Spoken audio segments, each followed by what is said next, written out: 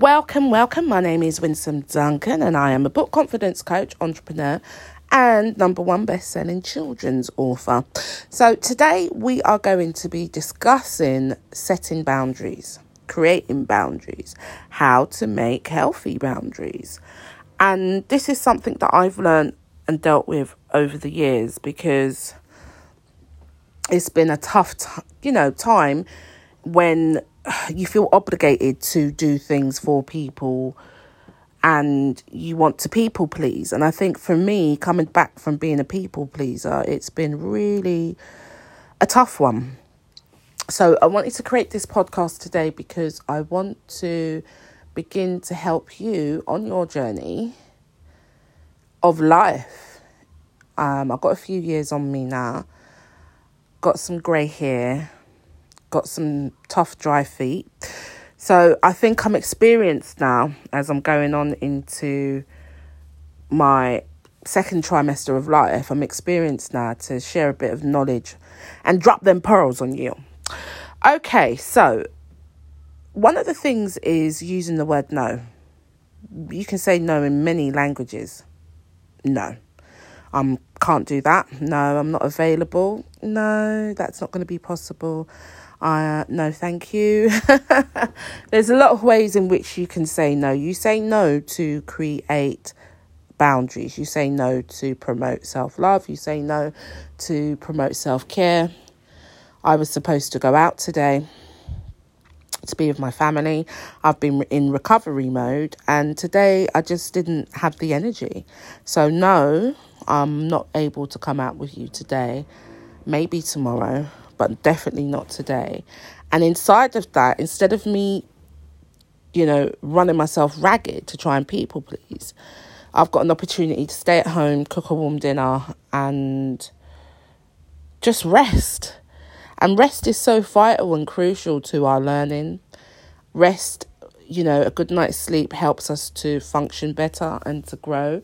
And it's integral, not only just a regular rest. We're talking about good quality sleep hygiene rest, So no, I'm unable to attend. And when it disappoints somebody, that's okay too. That's okay. You're not responsible for how people react. You can just be responsible for what you do. So if somebody's disappointed and feels let down, okay, well, that's how you feel. I understand. But you don't have to feel guilty about that. N-O smells no. No is a complete sentence within itself. No.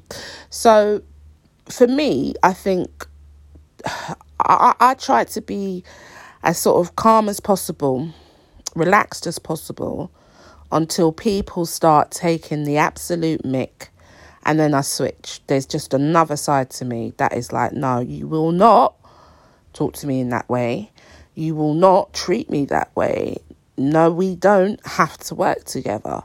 So understanding how to create boundaries in your life for people that are maybe mistreating you, being manipulative, being toxic, taking abuse, is something that is an ongoing process. It's not something that ever stops happening. It's something that you always continue to evolve.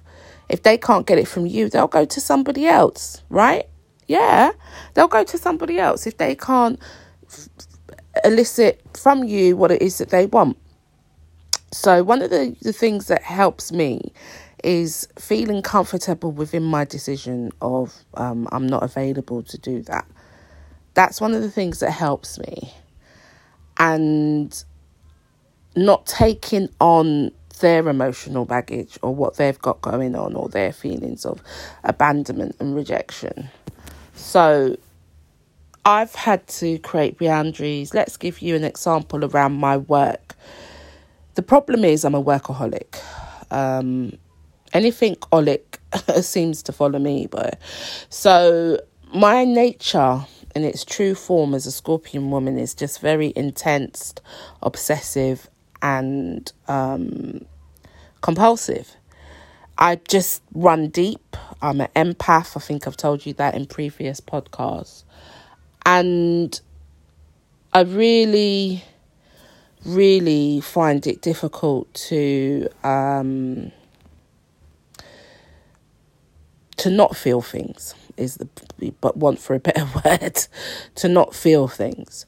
So around my work, I was just flat out exhausted, responding to clients 2, 3 a.m. in the morning, not getting enough sleep. And just that's abuse. That's neglect.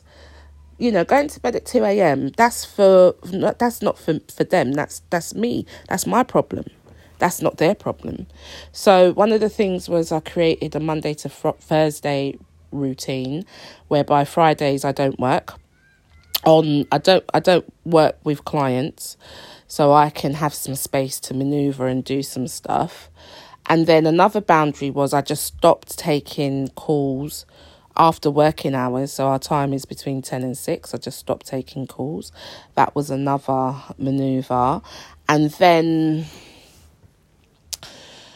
I just decided that I was just going to take better care of myself around like having smoothies, juices, all of those good things that I really enjoy doing.